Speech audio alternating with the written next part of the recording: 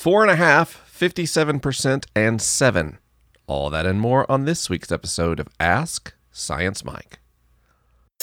You got questions, he's got answers. Even though he may not understand, he'll talk anyway. You got problems, he won't solve them, but he'll talk until he's blue in the face. Science, faith, and life. Ask Science Mike. Welcome to Ask Science Mike. This is a weekly podcast where we believe every sincere question deserves an honest and non-judgmental response. I'm your host, Mike McCargett. So good to talk with all of you today. Our title is a little bit cryptic, and I've got a kind of a special show planned for you. But before we get to that, a really quick announcement. I've been working on something called the Overview Program, and I just got news that the first group is just about full. So here's the heck what I'm talking about. The Overview Program. I mean, what would you think about having a call once a week with me and a few other people to go through a program for managing life changes and life transitions? You know what I mean. Transitions in faith or sexuality, gender identity, employment, relationships, living circumstances, all the kind of things that often make us feel isolated and alienated because we find ourselves either isolated from or at odds with our existing community. So that's been the bulk of my work ever since I started doing the Science Mike thing back in 2013, 2014 time period. And so I've built a science-based program for helping people move through those things. It's not therapy or counseling. It's not coaching. It is a way of working together to do collaborative problem solving and life troubleshooting. And we're getting ready to launch the first group. I've had a great response so far. If you'd be interested in working with me either in small groups in something we call Overview Stations or one-on-one in something called Overview Voyages, just go to overviewprogram.com where you can learn all about it and fill out an application to join the program. Now, it's available to everybody, so don't worry about anything you might have in your head about you can't participate. The only limiting factor is space. What I mean is there are scholarship positions available every single time we do this, and we want to make sure that income is not the reason anybody doesn't participate. So if you're curious at all, head to overviewprogram.com, and if you're still curious after you watch the videos and read the copy, you can click the button that says join the program and make an application and set up an introductory call to see if this is something that works for you and works for me. And if so, I'd love to work with you. So, 4.5,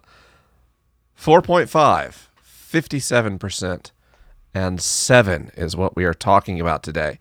And those numbers probably seem rather random, and I guess they kind of are.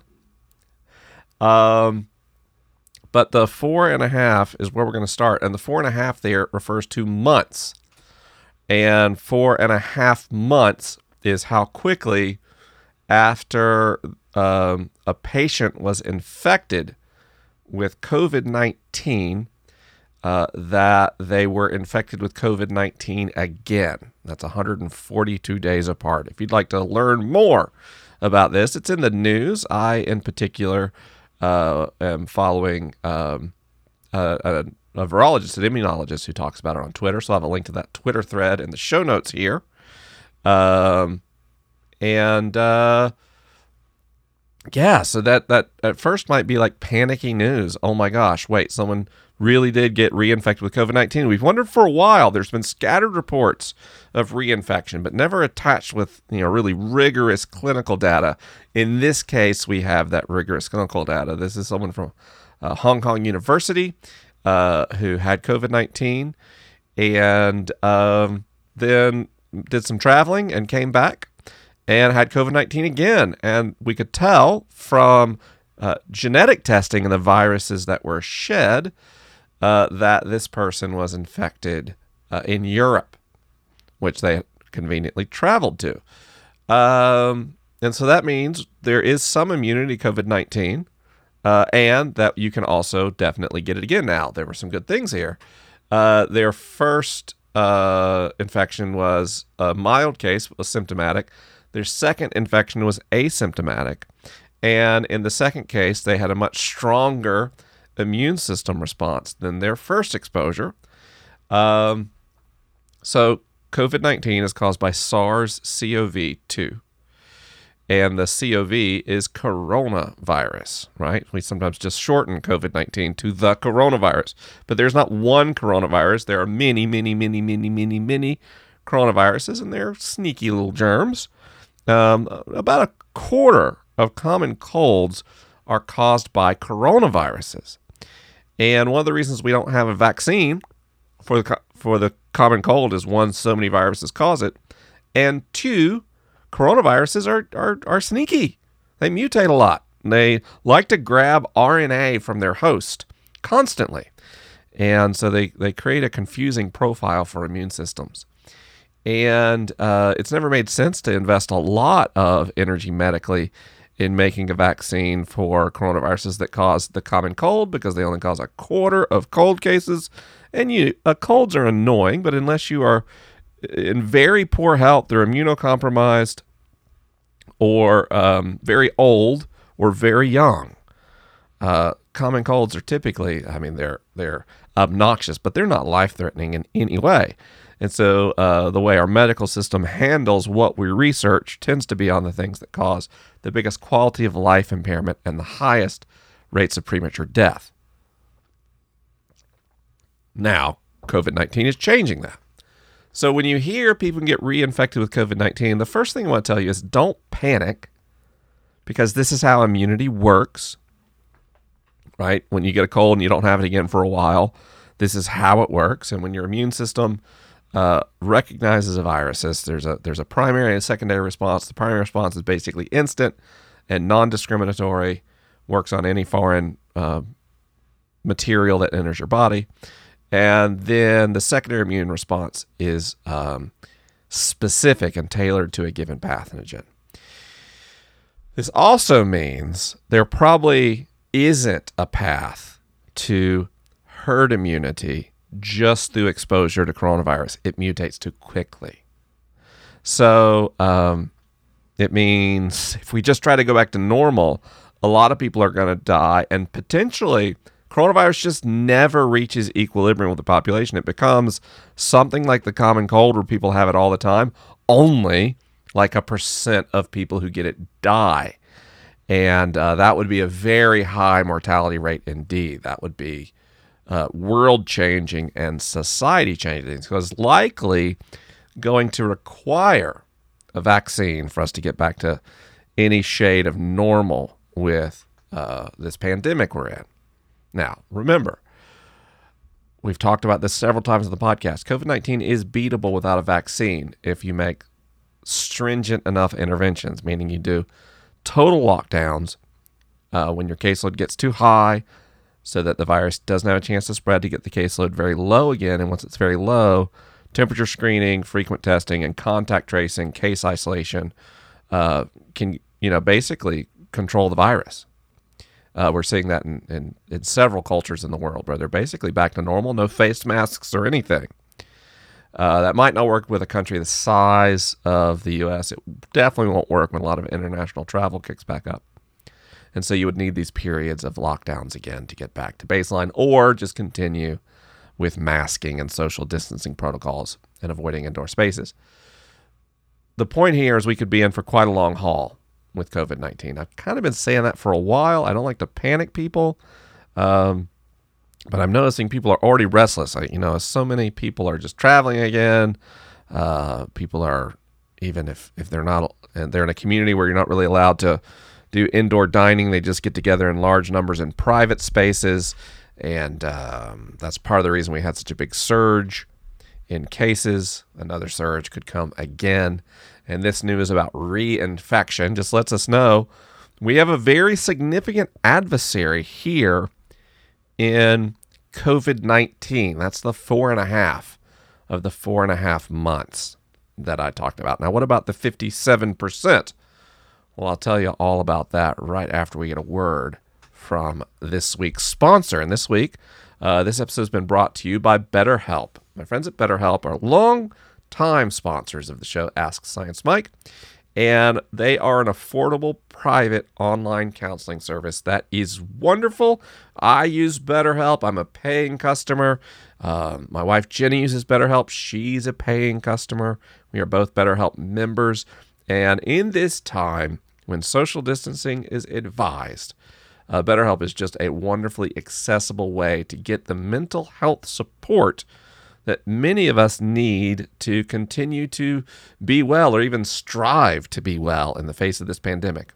BetterHelp has over 11,000 licensed therapists and counselors on their service, and over 1 million people have signed up. Here's how it works. You go to betterhelp.com/sciencemike, where they'll give you 10% off your first month just for using that URL.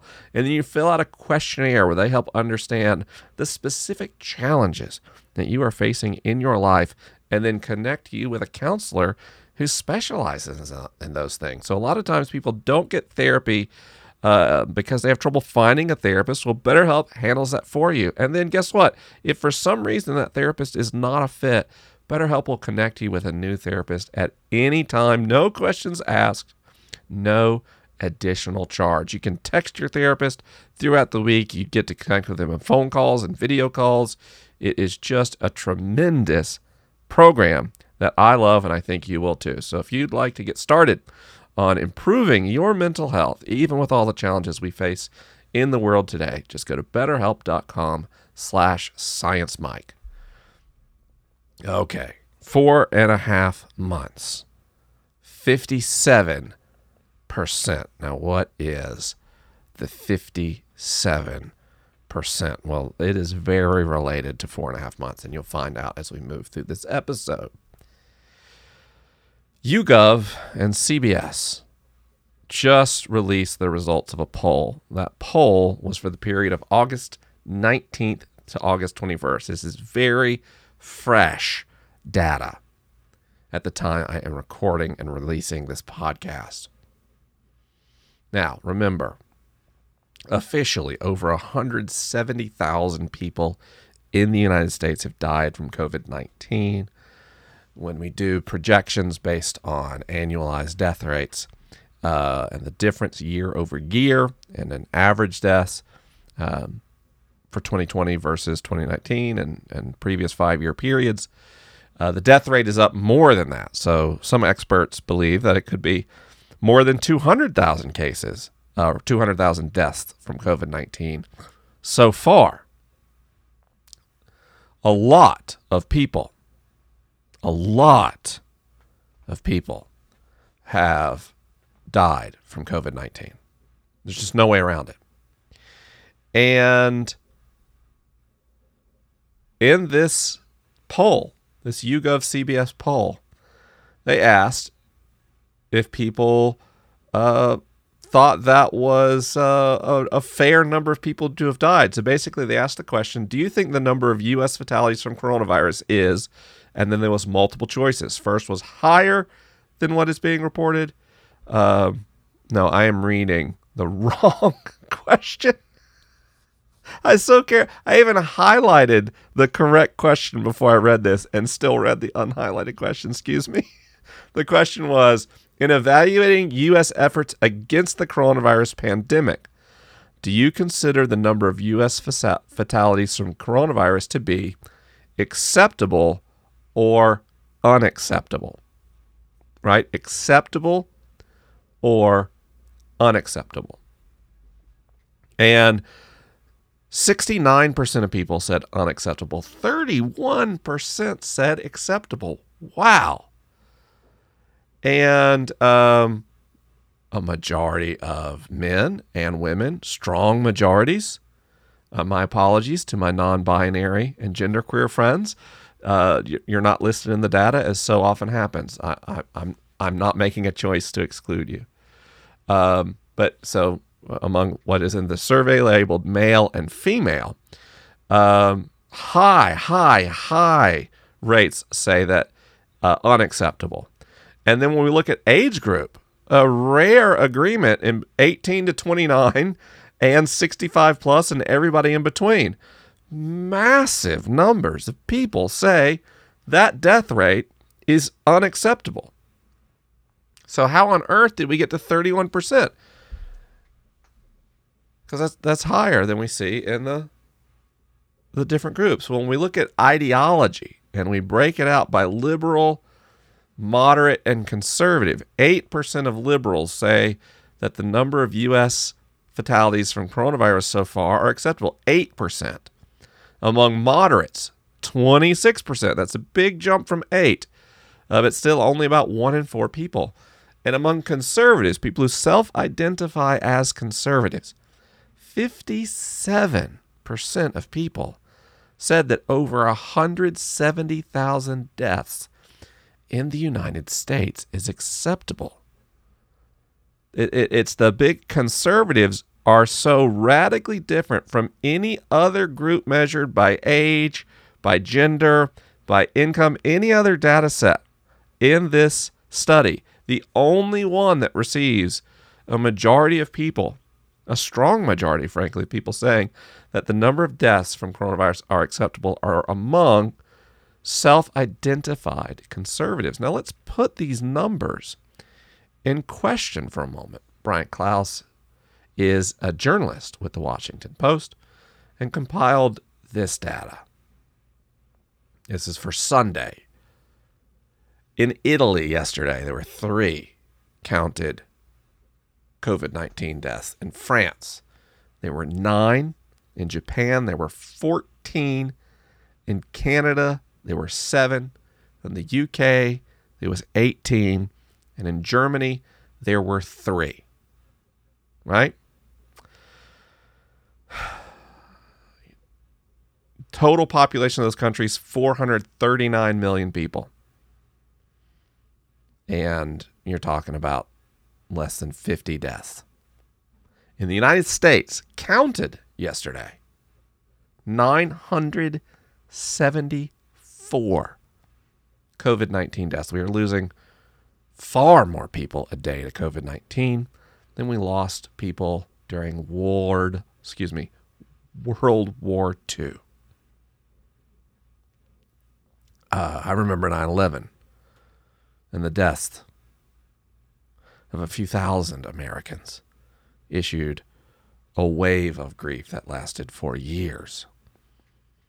And here we are losing 1,000 people a day. And 57% of conservatives say that's okay. The United States population, by the way, is 328 million. So less than 50 deaths for 439 million people. And then 974 deaths for 328 million people in the United States. And 57% of people who self-identify as conservative say that is acceptable. 4.5. 57%.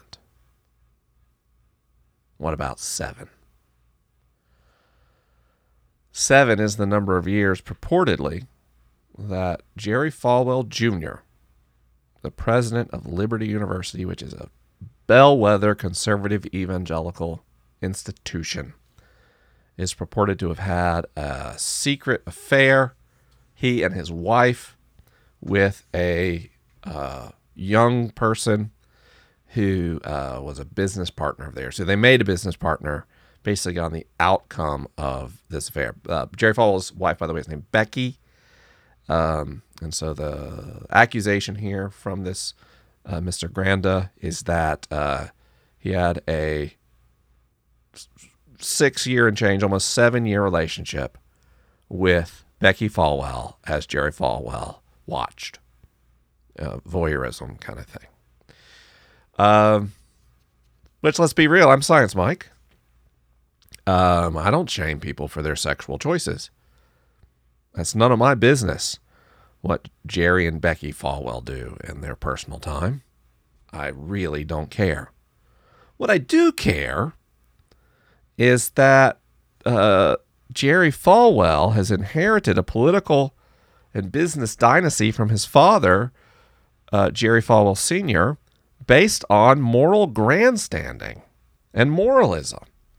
And that students at Liberty University can forfeit their tuition and be expelled from the university for far less than this. So my concern here is not with the sexual conduct of Jerry Falwell Jr., assuming this was all consensual and there was no coercion involved.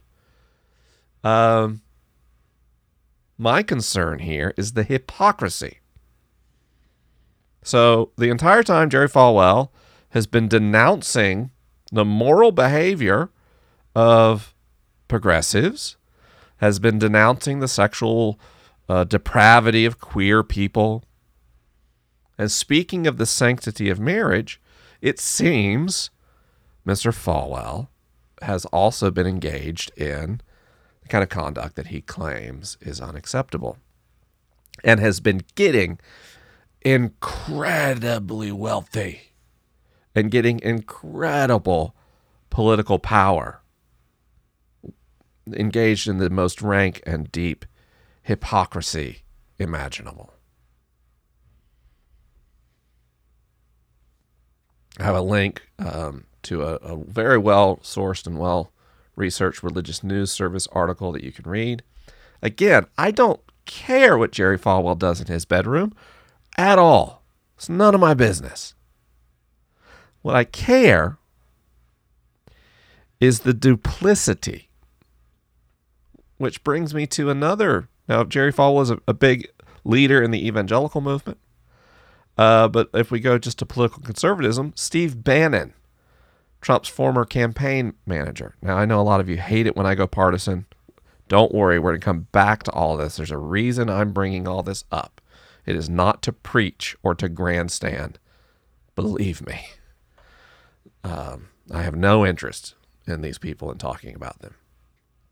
But Steve Bannon and 3 others have been charged with fraud in a fundraising campaign, basically where they claim to create a nonprofit charity designed to building the wall at the southern border and took in hundreds of thousands of dollars in that and then defrauded those donors, paying themselves that money, despite professing they would not. That is called fraud.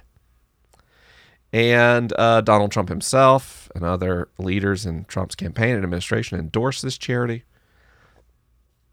And these men took donors' money and pocketed it. Something, frankly, very similar that we have seen has been going on with the NRA, another bellwether conservative nonprofit, is actually in danger of losing its charter in New York City for doing the same thing, taking in donations from conservative people and spending it selfishly and fraudulently.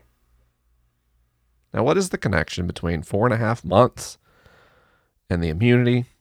57% of conservatives saying that the number of COVID deaths is acceptable, and 7 years of hypocrisy from Steve Bannon and this indictment and arrest of Steve Bannon. Where am I going with all this? Well, you've heard me say something before on this program.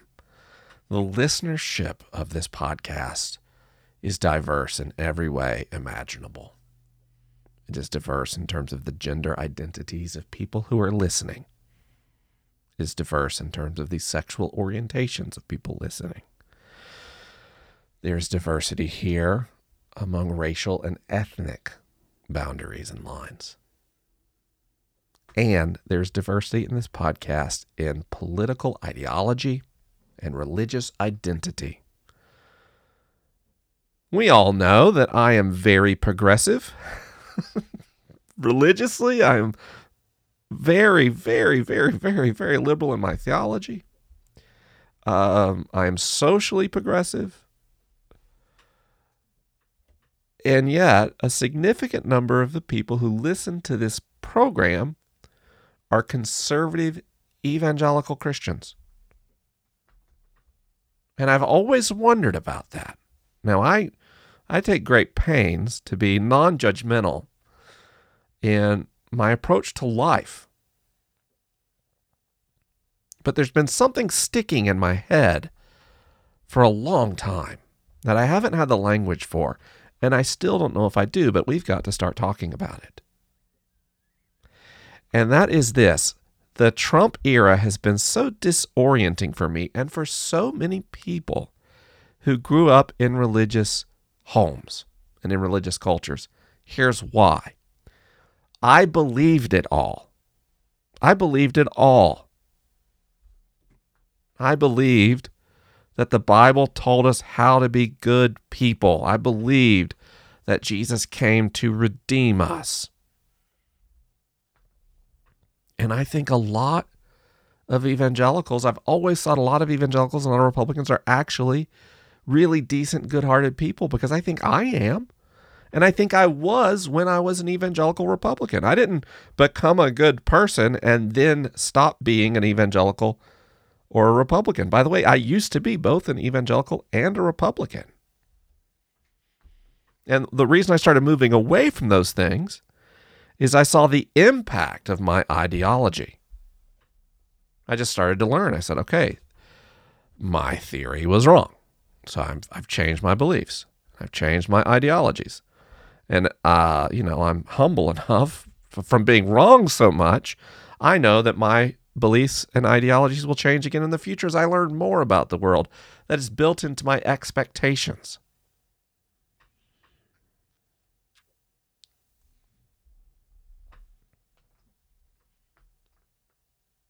There are so many earnest, humble people that I grew up with who are still earnest, honest, humble people.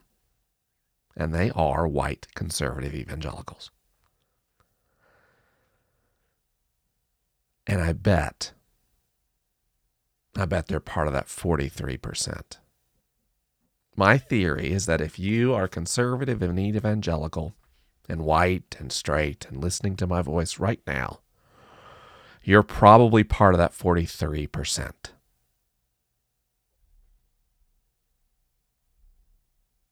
And that's why you keep listening to this show. And that's why you have discussions with people who disagree with you. Because you're a good person. And you care about other people. And your religious beliefs and your political beliefs are ways that you try to care for other people. And I want you to know that I believe that. And I'm going to get angry emails from some of my progressive friends. That's okay. Who are going to be upset I even said that. But I think you're good people.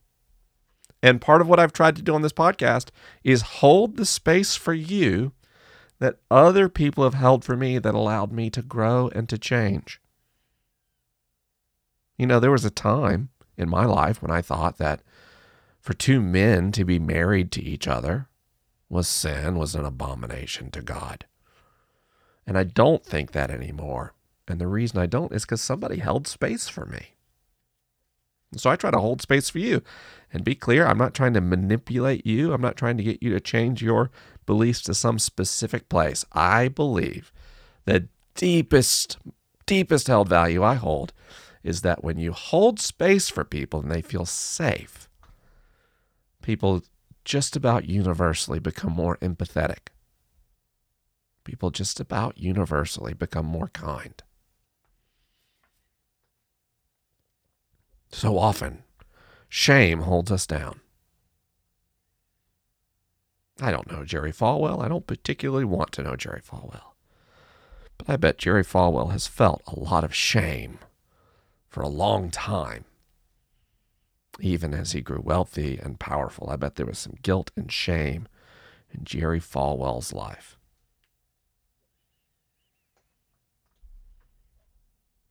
So about that 57%, do I think that they're all bad people? No, but I think some of them are cruel people.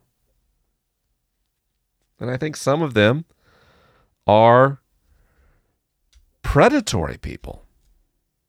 I think people like Steve Bannon and Donald Trump and Jerry Falwell Jr.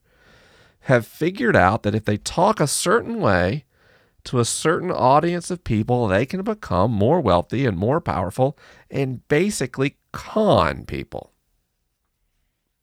So I think people get taken advantage of. And the other thing is, I think some people are here for the cruelty. Some people are like me. They grew up in a certain environment where they were taught that we don't see color and all races are the same, and that great saint Martin Luther King came along and showed us the problems of racism, so we all gave it up and moved past it. Thank goodness we all solved racism. What a hopeful message, by the way. What a fun way to grow up that was. It was a total fabrication and a lie, but it was a fun way to grow up. And when you have that framing where you actually do believe all people are equal, and then you start to learn facts about the world, about incarceration rates, about the rates of police violence, about wealth disparities, well, you can't help but say, wait, that's not what I was taught. And you start to wake up. It starts to open your eyes, and it's shocking, and it provokes grief. And I bet a lot of you who are listening, who are conservative and evangelical, part of what you do is you have listened to my voice over these years, and you've heard new things about race and racism and sexuality and discrimination and the experiences people have in their lives, and it breaks your heart. I think of my friend Beth Moore. Beth Moore and I are very, very different theologically. But Beth Moore reminds me of the kind of evangelical I was and the kind of people I thought I was growing up with, and that Beth Moore doesn't want cruelty to happen to anyone. Right? And I know Beth Moore's teachings on sexuality have grievously hurt members of this audience, and I don't deny the suffering you've been through. Don't mishear me. I am not standing in defense of Beth Moore's theology. I am saying there's something inherently teachable about a Beth Moore and what I'm calling this 43% of evangelicals that isn't there in that 57%. So how does this work?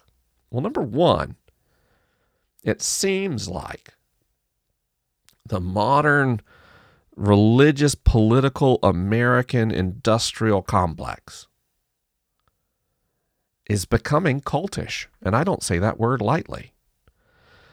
I mean the way the leaders behave, the force of personality, the intentional violation of norms in a progressive manner to indoctrinate people to accept any action of the leader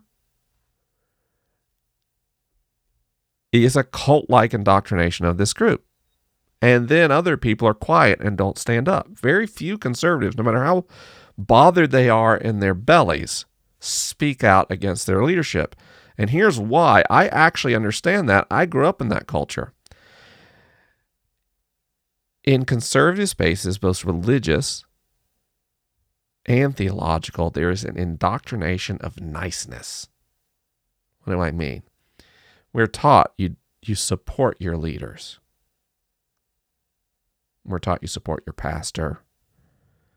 You support your president, right? Unless they violate God's word. Other than that, you support them. So if someone does violate God's word and they're repentant, then okay, everything's just fine. That's selectively applied, right? So Barack Obama, that's why you have to present Barack Obama as a Muslim. You have to present him as against the church so that you can't accept any forgiveness or you can't forgive Barack Obama for anything, right? But Trump here, positioned as this Christian leader, a baby Christian I've heard literally described as. So this niceness means you're told not to question authority, you're told not to push back, you're given a subservient posture towards leadership, and that a group that's been trained to be subservient towards authority are wildly exploitable by authoritarians. So there's been this multi-generational indoctrination of good white people, polite white society, to be exploitable. Trump didn't make that. Trump just went, wow, I can use this, right? This guy's kind of like a career-long institutional con man. And he has exploited that.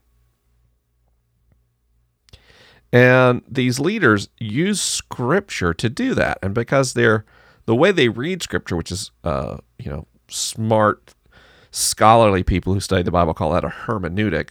Their hermeneutic is incredibly simplistic. They take the text at face value, both with the Bible and the Constitution. And when you do that, you oversimplify the narratives.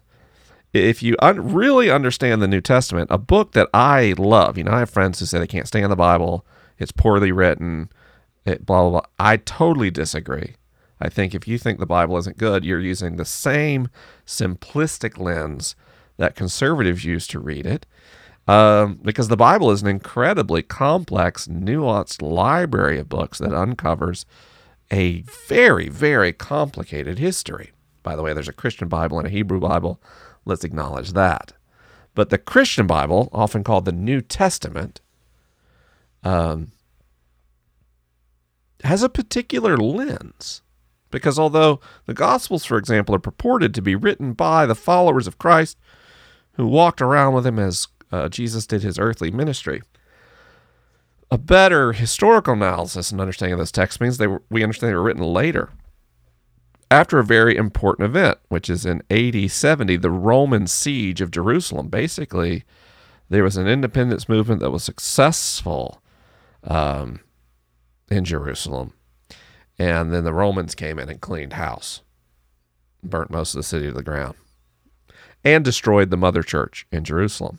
And so the people who are writing most of the New Testament are writing with the understanding that Christians became a pretty controversial movement in the kingdom. And Rome didn't mess around. And so there's a lot of verbiage in the Gospels about cheerfully serving your master that make a lot of sense if you're terrified of being mass executed by the world's great superpower.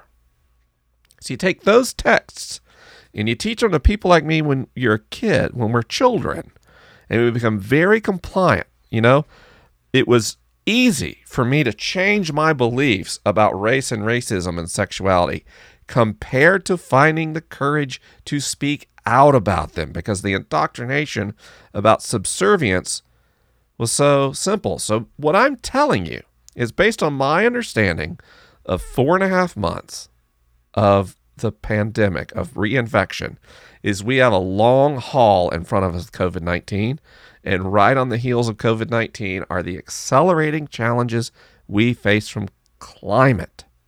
We have big problems to address in our world, but 57% of conservatives are exploiting an indoctrination of niceness to keep the remaining 43% quiet and subservient. And so even though that is not a majority of the population, it is a majority of the economic resources in the country. And it is a majority of the electoral votes based on the way our land is given votes by the Constitution effectively. The Senate is a structure that makes land have votes. And here's what I want to talk with you about. Friends, what are we going to do if you're in that 43%? Or if you're not, if you're, a leftist, got a few of those listening. These days, I'm basically one myself. I've been so frustrated. There's members of my family I don't talk to anymore, really. I can't. They've gone so far into this new cult, this cult of Trump, that, we used to disagree before, even passionately. But something is different here. And that difference is this Trump cult that has taken the 57% willingly and enthusiastically and the 43% reticently and tacitly. And the stakes are high right now. It looks like the president's illegally using government powers to try to stay in office. Things like hosting parts of the RNC at the White House, the Republican National Convention, dismantling the Postal Service to effect mail-in ballots during a pandemic, casting uncertainty about elections, things that, it's keep power at all costs kind of stuff. And that's concerning enough. American authoritarianism, which turns into an American fascism, is bad for the whole world, including Americans, friends. But this culture of niceness, this indoctrinated niceness that means we can't speak out in opposition to our leaders, is becoming an increasingly existential threat to society. And I am not sure what to do about it. That's what this podcast is about. Now, I know you listen to my voice because often I provide insights and things that I've learned. And what I'm curious about, I have an email address that you can email. It is hello@mikemchargue.com. That's the email address that my email list comes from, and I reset it up so I could get email there. I'd love, if you feel like it, I would like to ask you to email me at hello@mikemchargue.com. And I'd like to know your thoughts about here's the thing, how we're going to handle this. When we talk about conservative Americans, it's millions of people, hundreds of millions of people. Hundreds meaning as soon as you get to 101 million, it's hundreds, right? I don't mean there's 200 million conservatives. There are not. And when we talk about that 57%, the kind of like we're with Trump no matter what crowd, that's tens of millions of people with incredible capital resources. And they are dug in on masks and climate change and how great this president is. And a lot of the 57%, they are increasingly overt in their white supremacist and white nationalist leanings. And the poor 43% is just pulled along. Because if you're in that 43% and you speak out against your leaders, you're chided at best. But if you show up in spaces where people like me are leading the dialogue, you can often be shamed for your religious beliefs and for your political beliefs because of your association with that 57%. And as an organizer and a marketer and a communicator, I just feel stuck because no matter what happens in November, this dynamic is still going to be here. There's still going to be generations of white people who have been indoctrinated into niceness and subservience. There is still going to be professional con men who exploit that group for wealth and power while engaging in the deepest hypocrisy. What I am curious about is how do we undo the cult of nice? It has been so good in my life to see the way that my black friends critique their leaders. That has been such a growth for me. And to see the way my friends of color critique their leaders,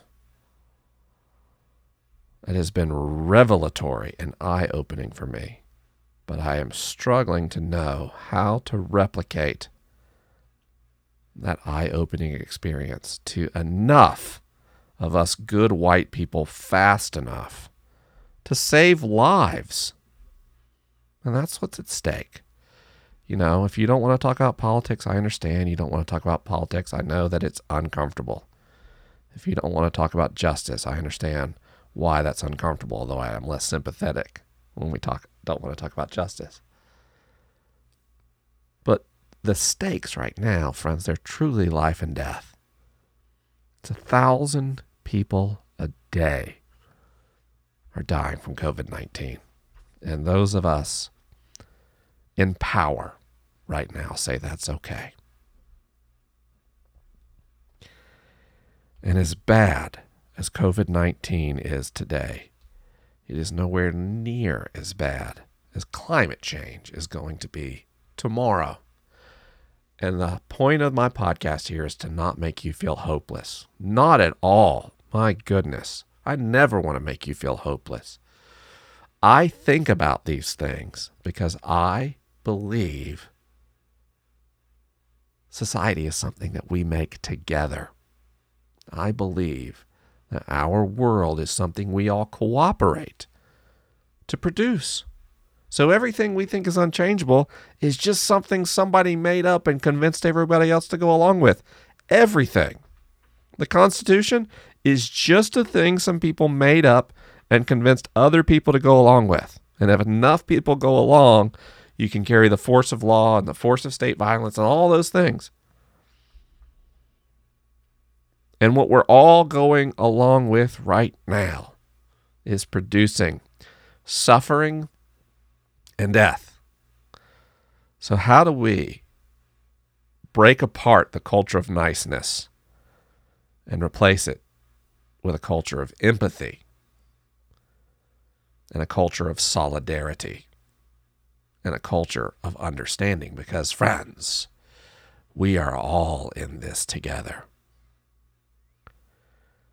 We are all in this together. The levels of CO2 in the atmosphere, oh gosh, it affects us all.